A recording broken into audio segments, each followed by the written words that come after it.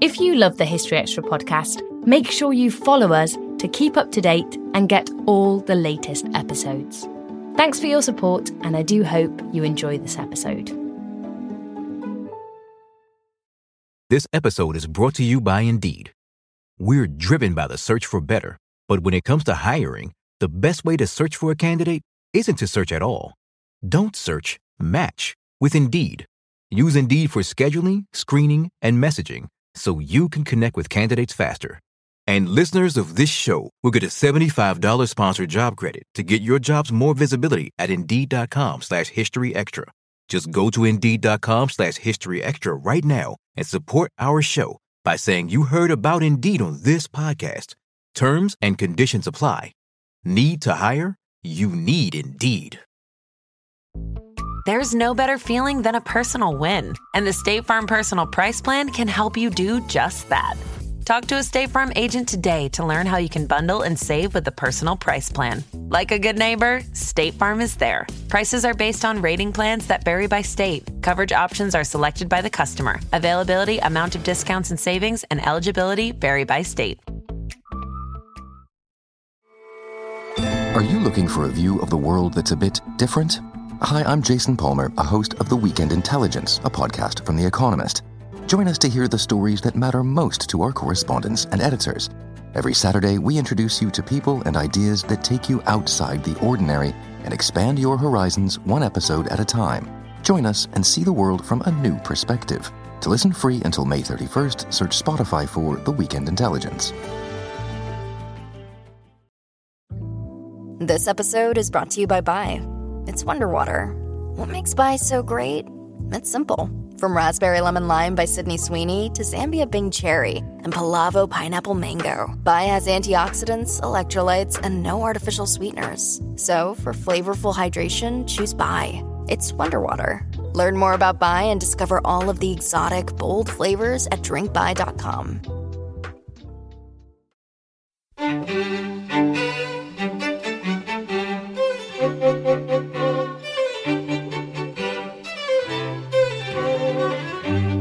Hello and welcome to the History Extra podcast from BBC History Magazine, Britain's best-selling history magazine.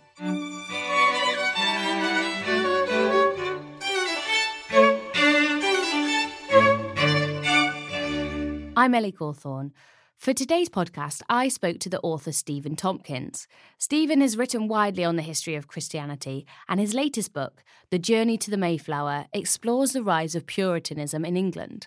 I met Stephen in London to discuss how religious persecution forced dissidents to seek new lives abroad and eventually to head for North America. 2020 marks the 400th anniversary of the voyage of the Mayflower, and your book tells the story that leads up to that in terms of the emergence and evolution of Protestant separatist movements in England, some of whose members then partook in that voyage. So to start us off in our conversation today, I wonder if you could tell us what the climate was like for religious minorities in 16th and early 17th century England. Mm-hmm. It was completely illegal to be a religious minority. Whether you're Catholic or Protestant, what virtually everyone agreed on was that there was a state church. So every person in the country would be a member of the church. You would be included in your parish church and you'd be expected to go. Obviously, in England and Protestant church, there were Catholics who didn't go to their parish church, and so that was something that was punished. It was a rather unexpected problem for the Protestant church that they then had Protestant dissenters as well, because they knew they were going to have Catholics who didn't want to go to church, and they were going to have to deal with that. But when Queen Elizabeth introduced her reforms, and they were rather more traditional and backward-looking and less progressive than a lot of Protestants wanted, there was a movement for reform in the church. Even that was obviously very controversial, and the Privy Council and the Queen were wanting to deal with this movement and crush this movement for reform within the church. So when you then had people leaving the church and setting up their own private churches because they felt so strongly about the need to reform the church, that was completely illegal. And so anyone who did that could expect to have their services raided, and they were arrested. So they had to be as secret as possible. They met in woods, in caves, in private houses, sometimes in ships, sometimes in the upper rooms of pubs, wherever they thought they could get away with it. There was one occasion where they faked a wedding so that they could meet and have a religious service, but that was raided by the bishop's men. And there were sometimes spies who infiltrated the service and reported them to the authorities. So that was the kind of problem that you were dealing with if you were a dissident. What forms did some of these dissident churches take, and why were they so motivated to set up their own alternative church? Mm-hmm. So to start with, they were simply members of the Puritan reform movement within the Church of England who were forced out of the church in a way, because in the 1560s, you got the Queen demanding that the Archbishop, Matthew Parker, deals with the Puritan movement. The flashpoint between the Puritans and the church authorities was the issue of vestments, the traditional robes that the Queen expected all ministers to wear. And that was really unpopular, and the Puritans were refusing to wear them. They got away with that. Why was it so unpopular? For one reason, under King Edward, Elizabeth's brother, there'd been a Protestant Reformation, and that had done away with the traditional Catholic robes because there was no mention of robes in the Bible, and they wanted their church to be going back to the biblical model as much as possible and to be getting rid of all these later Catholic traditions. So what Elizabeth was doing was kind of backward looking. There had been this Reformation, and she was taking a step backwards towards Catholicism. Now, these people had also lived through Queen Mary's attempts to burn Protestantism out of England, and so they had suffered, and some of them had died for the sake of Reformation, for standing against these traditions. And so for Queen Elizabeth to go, yeah, we're going to have them anyway, despite the fact that people have died for this faith. These robes became a symbol of the regime which had been burning Protestants. And so it was just absolutely intolerable to a lot of more progressive left-wing Protestants that these robes would be brought back into the church. So there were ministers who managed to get away with not wearing them and having, other variations on the prayer book service. But the Queen wanted every church to be doing the same thing. This is what everyone expected. They disagreed on what the church was going to be like, but everyone expected that every church would worship in the same way. But the Queen demanded that Archbishop Matthew Parker enforce uniformity on these dissident Puritans who are mainly based in London at this point. So he got the ministers of London together. They put the robes on a kind of a model minister, got him to walk up and down the catwalk, and they said, this is the uniform, sign to say that you're going to wear it, or you will be out of a job. And out of 110 ministers of London, in the end, there were 14 who held out and were willing to lose their jobs rather than to wear the robes. So these, some of the most radical, these ministers who had lost their jobs, they got together with their followers and said, what do we do now? And they remembered that under Queen Mary, they had met in private and had this underground Protestant church. And they said, that's what we have to do. Even under the Protestant church of Queen Elizabeth, she is not allowing us to worship as the Bible tells us to worship. So in order to do that, we're going to have our own meetings. So that was all it was to start with. It was just, we have to worship in this way. So in order to do that, we can't do it in the parish church. We're going to do it in the pub. We're going to do it in a ship. Do we have any sense how big this underground church network was? Well, the Bishop of London put the figure at 200 people. The Spanish ambassador put the figure at 5,000 people. So somewhere between those two extremes. The Bishop Grindal was wanting to downplay the significance of dissent, whereas the Catholic ambassador was delighting in these stories of dissent. From the reports of members themselves, I would put the figure at its height as somewhere around 1,000 or so, which is, getting on for maybe 1% of the population of London. And in terms of logistics, you've mentioned people meeting in pubs or faking weddings. But how was the message spread, and how did these networks form? At this point, it was spread very much by word of mouth. Printing wasn't allowed to them, and if they wrote handwritten documents, they may well have done, and they haven't survived in that case. So as far as we know, it was simply people talking to each other in later decades. There were leaders of the separatist movement who left the country for the Netherlands, and they set up their own printing operations, and there was some illegal printing in London as well. And so later on, as the movement became more established, people were printing writings and a lot of propaganda. But in this early stage, it was really just word of mouth. Do we have any sense of what kind of people the movement attracted? Did it, for example, attract people that were generally nonconformist, maybe outside of their religious beliefs as well? Or was it quite widespread in its appeal? Well, again, according to the Bishop of London, it was the lowest of society who were interested in it. And again, that's a way of downplaying it. He also said it was more women than men. As far as we can tell by the lists of people who were arrested, it seems to be an even number of men and women. And from what we know of their jobs, there were wood choppers, there were goldsmiths, there were well-to-do bakers. So it was a fair spread of London society. It was later on, again in the movement, it was led by people who were university educated. But the mass of the movement seems to be a fair spread of ordinary London people. Can you reinforce or give us a sense of why this was deemed so threatening?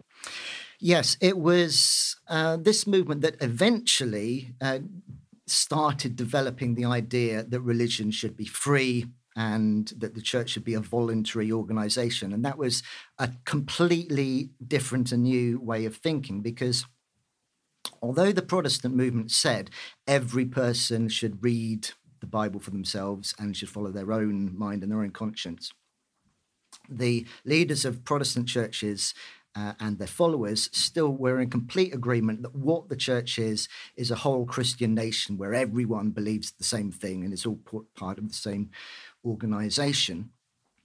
And that's what the church had been for 1,000 years. The church in Western Europe had united the entire civilization in one creed.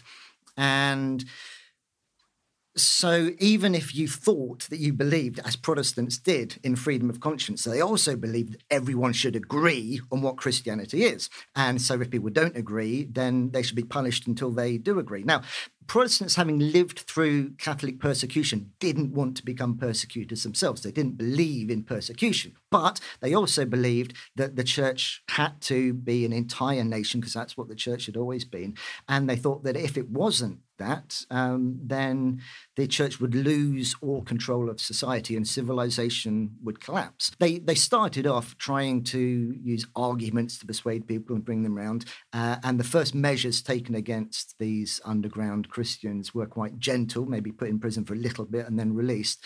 But in the end, they found that this wasn't persuading people. And so the state had to use coercion to bring people back to the right way of thinking. So their idea of church was an entire state united in one belief.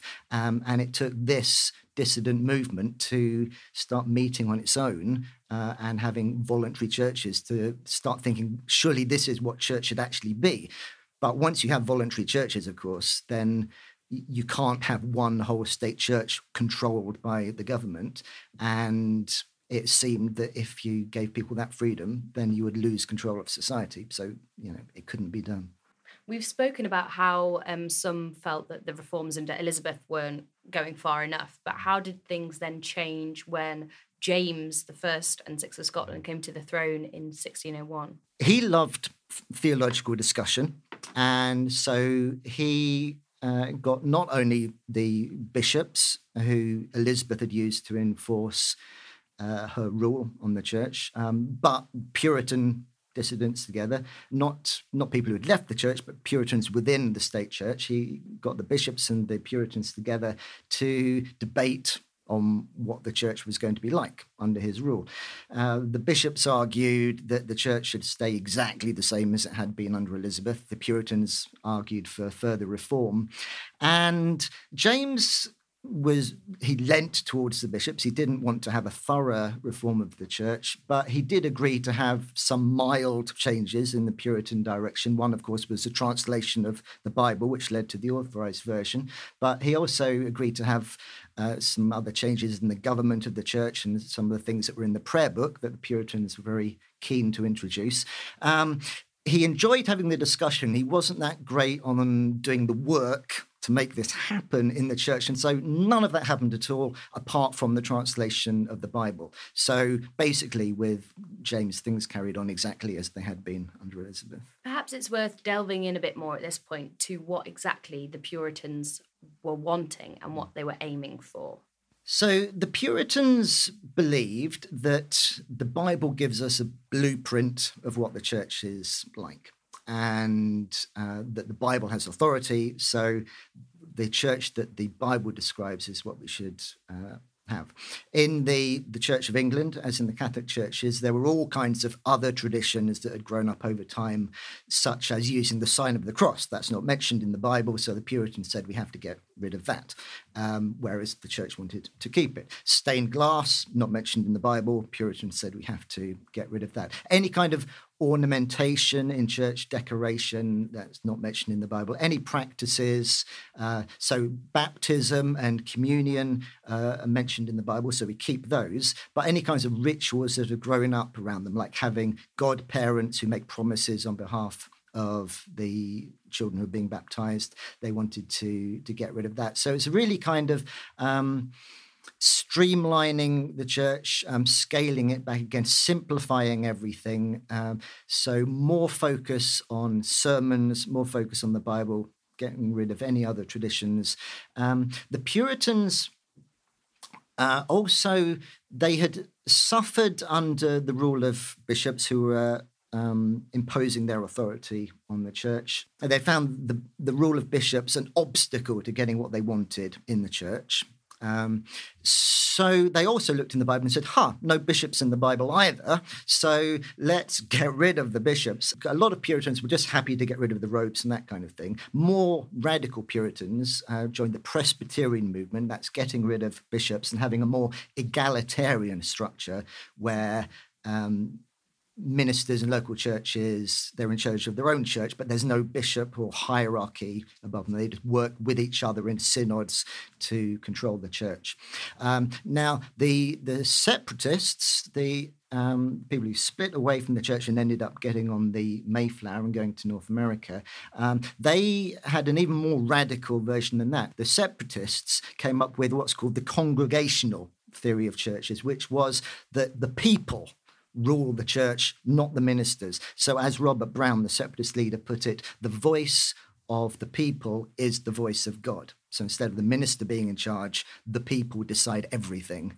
So it was a more democratic approach to religion, yes. arguably. Would that be yes, fair? Absolutely. Yes. I think also a lot of people would assume stereotypical image of a Puritan would be quite one of a severe, austere, joyless lifestyle. Is that a fair representation, or is that a myth that's grown up afterwards? Well, to be fair, Puritans did like disapproving of stuff. That was one of their main features, was disapproving of things. So there is that.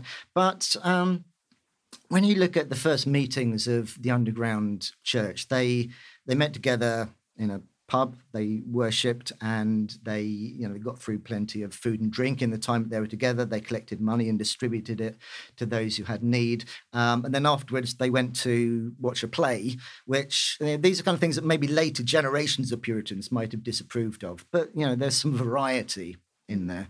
You mentioned quite a lot earlier in this discussion that eventually many of these separatists began to look outside of England.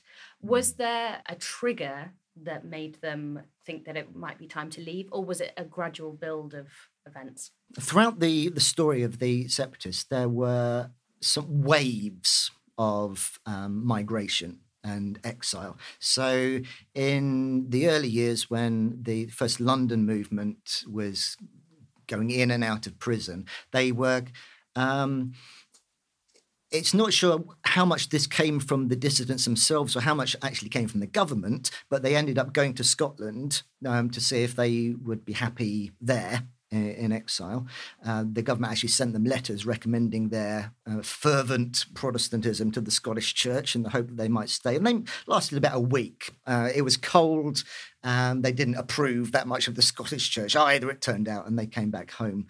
Then in the second generation of the movement, when it was led by Robert Brown, they, in the Norfolk, Suffolk area, they were in and out of prison a lot, and they thought about exile as well, and they went to the Netherlands, to Middelburg, and they stayed there for quite a while until they found that once they were free, they just disagreed with each other, and the church split up, and they gave up and came back again. So throughout the movement, there were people toying with exile, trying it out, and often finding that it didn't work that well and coming back again. Now, under James, there was a whole new wave of persecution, and a lot of Puritans were again made to conform to the rules of the Church of England throughout the whole country. And so that led to yet another wave of separatism. And these people, again, were put into prison and decided that they would be better off in the Netherlands. So there were more waves of migration to Amsterdam, to Leiden. Whenever there was an attempt by the government to crush Puritanism and to impose conformity on everyone in the church, that led to some people leaving, and because they were faced with prison, to go overseas. So yes, there were waves of persecution which led to waves of separatism, which led to waves of exile. Why was the Netherlands chosen as a potential location, and did life there live up to the expectations?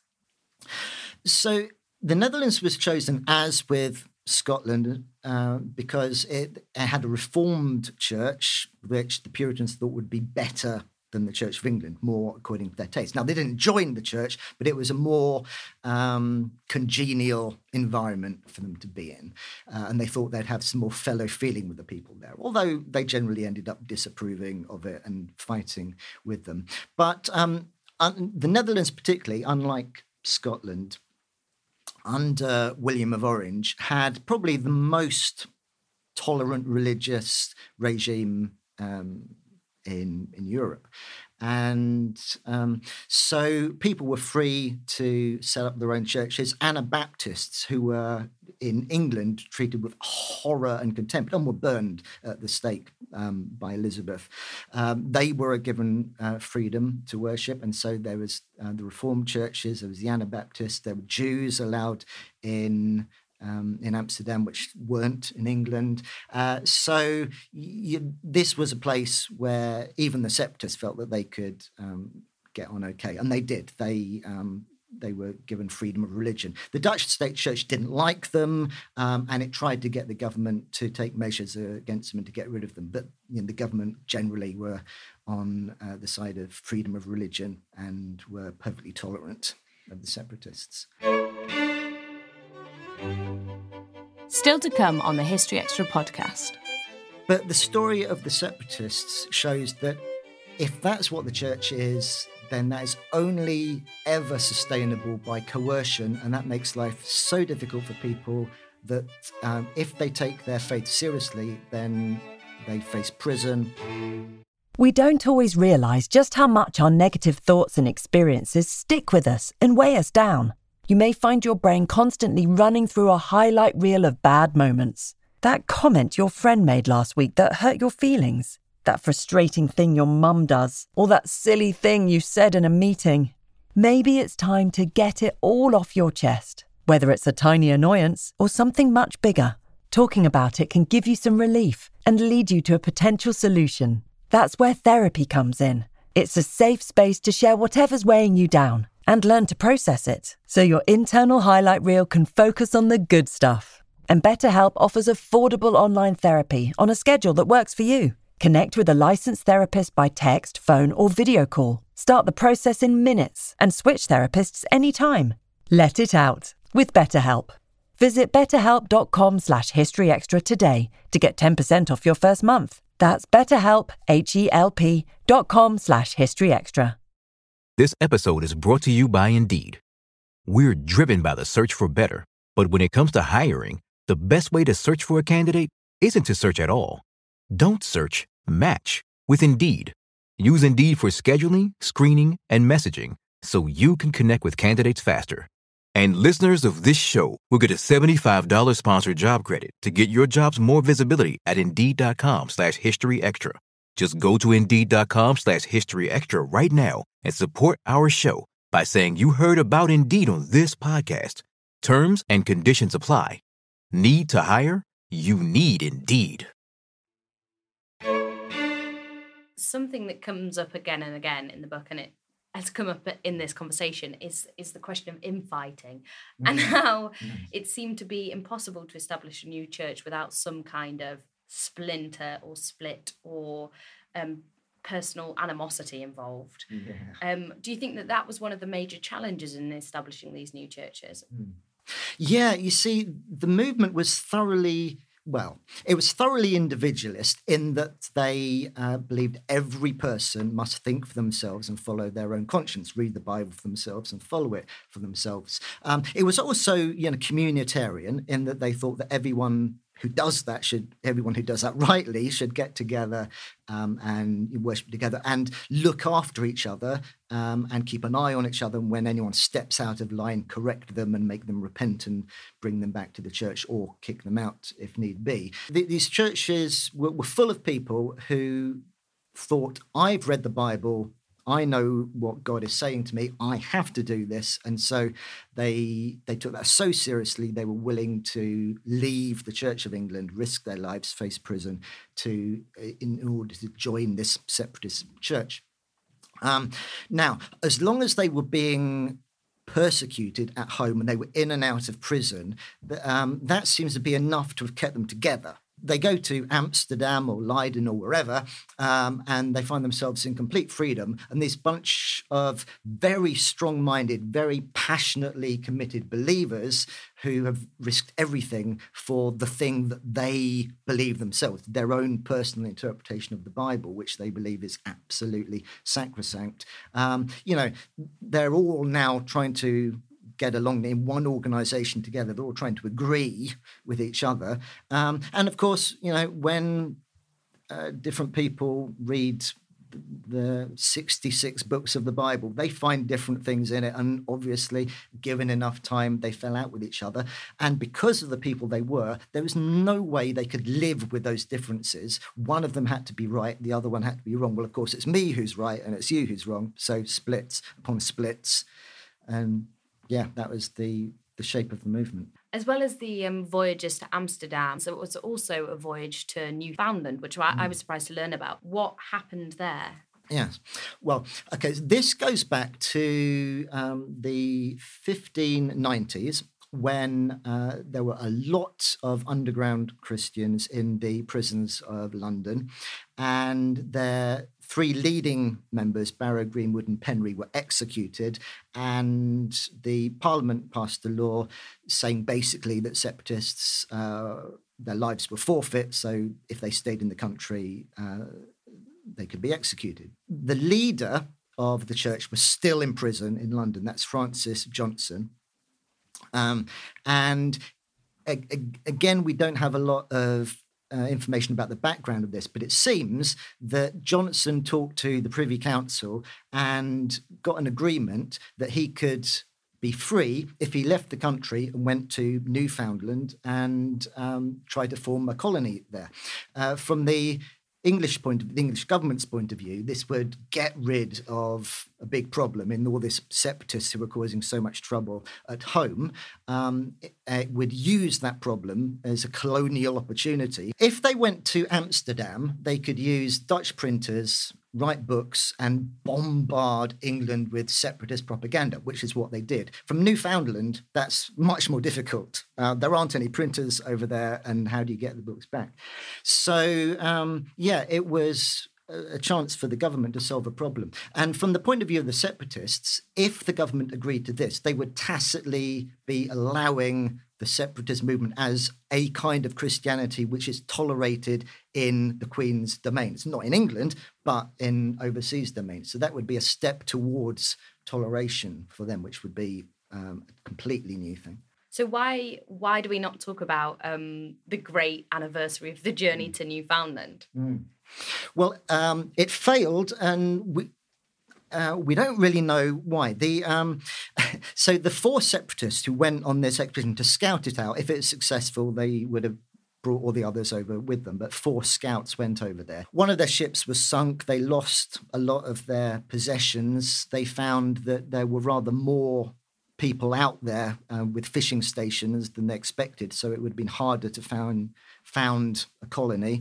And the sailors mutinied and wanted to come home. And also it was a really hostile environment. And just, 4 separatists plonked there on the Canadian shore. You can understand why they would take one look and go, maybe Amsterdam.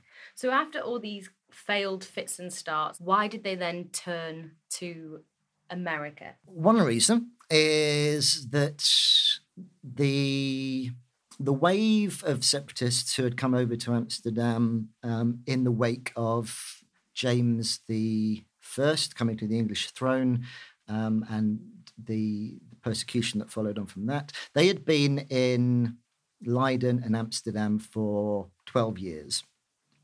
And the church had been very successful there. It had grown. But it seems that now that was kind of tailing off. The older generation were dying off. The younger were wandering off or becoming Dutch. And so it seemed like the English church would, lose its shape and its distinction and its members. So there was a sense of things weren't going that great for them. It's hard to overstate just how much they understood their own experiences as following the patterns of the Bible stories. That is how they understood their own lives. And the key one was the story of the Exodus. The children of Israel taken out of slavery in Egypt, led through the wilderness into the promised land. That is what they thought was happening to them. So England was Egypt, the land of slavery, and God had led them out of that into a foreign land. Now, Amsterdam, it turned out, hadn't been the promised land. So that's a disappointment. Where does that leave us? We can't go back to England. That would be going backwards. And that was the one thing the Protestant movement could not do. It was a movement of going forwards, of advance and progress. And God had led them forward. If they had gone back to Egypt, back to England, they would have been turning their backs on God, and that would have been failure and betrayal. They had to go forward. It couldn't be England. They couldn't stay in Amsterdam. Where was God leading them? Well, they didn't know. It could be anywhere. But have a sense of going forward into something new and different in the belief that if you take this leap of faith, it will turn out somehow to be the promised land. So North America was a kind of clean slate.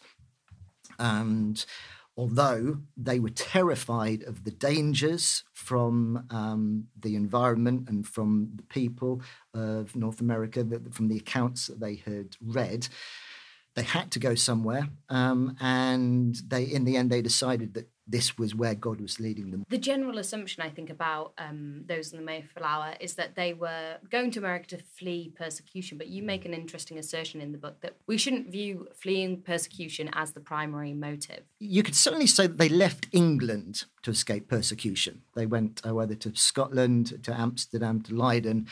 They were doing that to escape persecution. They also believed that God was leading them to a new place, and they were following God in doing that. But yes, they did that because they were persecuted at home. No. But in Amsterdam, in Leiden, they didn't face persecution. That they had their difficulties, but they had all the toleration you could possibly ask for in there. So they didn't leave the Netherlands to escape persecution. So we have to find a different motivation. And my understanding of it, and to be honest, that I think they found it quite hard to articulate their reasons for leaving Netherlands for North America. But my understanding of it is this deeply ingrained sense that you have to go forward, even if it's this terrifying leap in the dark. So who was on the Mayflower and what were they seeking when they arrived? So about half of the passengers on the Mayflower were my separatists, but in order to finance the expedition, they had to take others as well. So there were this group that they called the Strangers, non-separatists, who were going there for their own reasons. There was actually a surprisingly large amount of migration to North America at this point. Lots of people going to Virginia, and this was their plan of the Pilgrim Fathers, was to go to Virginia, but they obviously they ended up a little further north than that. But yes, so there was a mixture of people for a mixture of reasons who were wanting to make a new start. It was a new economic opportunity or a chance to leave behind whatever insuperable difficulties they were facing in their homeland. Well, it wasn't all plain sailing in the preparations for the voyage, and logistically, there were quite a lot of tricky issues. Can you give us a sense of some of the stories involved in that? The group of the separatists who sailed on the Mayflower, they were the ones who were based in Leiden in the Netherlands. And everything that happened as far as the organisation of the colonialism was concerned happened in London. So there was the Virginia Company that was in charge of the Virginia colony where they were supposed to be going. That was based in London. They had to send members of their church, two agents particularly, Carver and Cushman, to go over to London. They needed to get investment in the venture. They needed to be taken under the auspices of the Virginia Company. They needed to find a ship or two ships, and they needed to get hold of all the provisions, biscuits and butter and what have you.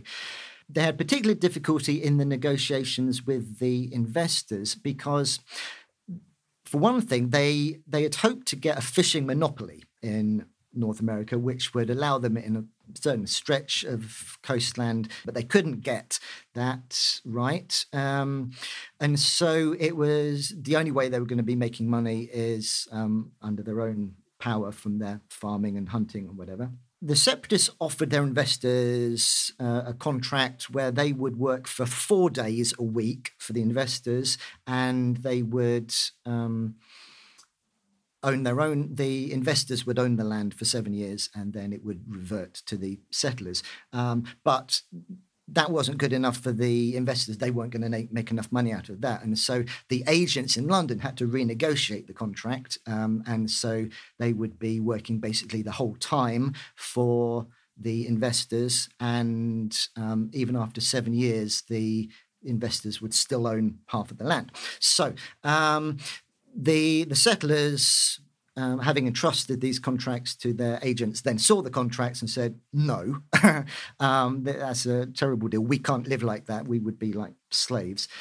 So in the end, they had to sail without any contracts, without the investors. And so they really were this intrepid bunch of pilgrims who were going to the other side of the world under their own, not steam, under their own sails, and fending for themselves when they got there. But that was not the plan at all. They were supposed to be part of a colonial opportunity with proper financial backing. So it was a real risk, the voyage? Yes. They knew it was going to be a risk. They didn't know what was in store for them, but they were frightened of it. They knew it was a hostile environment. And indeed, half of them died in the first winter, so they were absolutely right. But as I say, they went with the sense that they couldn't go backwards. They had to go forwards, whatever that entailed. I think there's going to be a lot of discussion about the Mayflower this year because it is the 400th anniversary. What do you think, having researched and written this book, is worth remembering or putting back into the story? The thing that's, I think, come to me most powerfully is how difficult it was for people to live in Elizabethan England, Jacobean England, the England when the Church of England was the one-state church, when this was a Christian country with everyone supposedly united in one faith. I'm a Christian. I have a lot of fellow Christians in this country who look back with some nostalgia today when this was a Christian country and we were all united together in the one church and Christianity ruled the country. But the story of the separatists shows that if that's what the church is, then that is only ever sustainable by coercion, and that makes life so difficult for people that if they take their faith seriously, then they face prison. In extreme cases, they face death. They face having to leave their country to go somewhere else. They face taking huge risks and huge leaps in the dark to escape. It's maybe a little late in our history to be saying religious freedom is really important because we've enjoyed it for so long. But, when you take freedom for granted, you can find it slipping away. So that's the thing that's come across most powerfully to me, is that we have to hold on to our freedom, and we have to give religious freedom to everybody. That was Stephen Tompkins. His book, The Journey to the Mayflower, God's Outlaws and the Invention of Freedom, is out now, published by Hodder Faith. You can read a version of my interview with Stephen in the January issue of BBC History magazine, which is on sale now. Meanwhile, don't forget that tickets are now on sale for our Medieval Life and Death Days. These 2 days of talks from leading experts are taking place in London and York in March and May 2020. Find out more and buy tickets at historyextra.com/events. Thanks for listening. Today's podcast was produced by Ben Hewitt and Jack Bateman. Tune in next on Monday when Colin Grant will be talking about the experiences of the Windrush generation.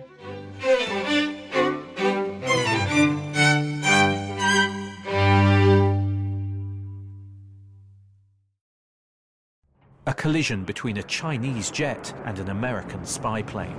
He came and rammed into our left wing. With relations increasingly strained, what are the chances of things spinning out of control? The Western world was asleep. I'm Gordon Carrera. I'll be exploring the friction in this most important of relationships and asking, has the West taken its eye off the ball? You cannot ignore China. From BBC Radio 4, this is Shadow War, China and the West. Listen wherever you get your podcasts.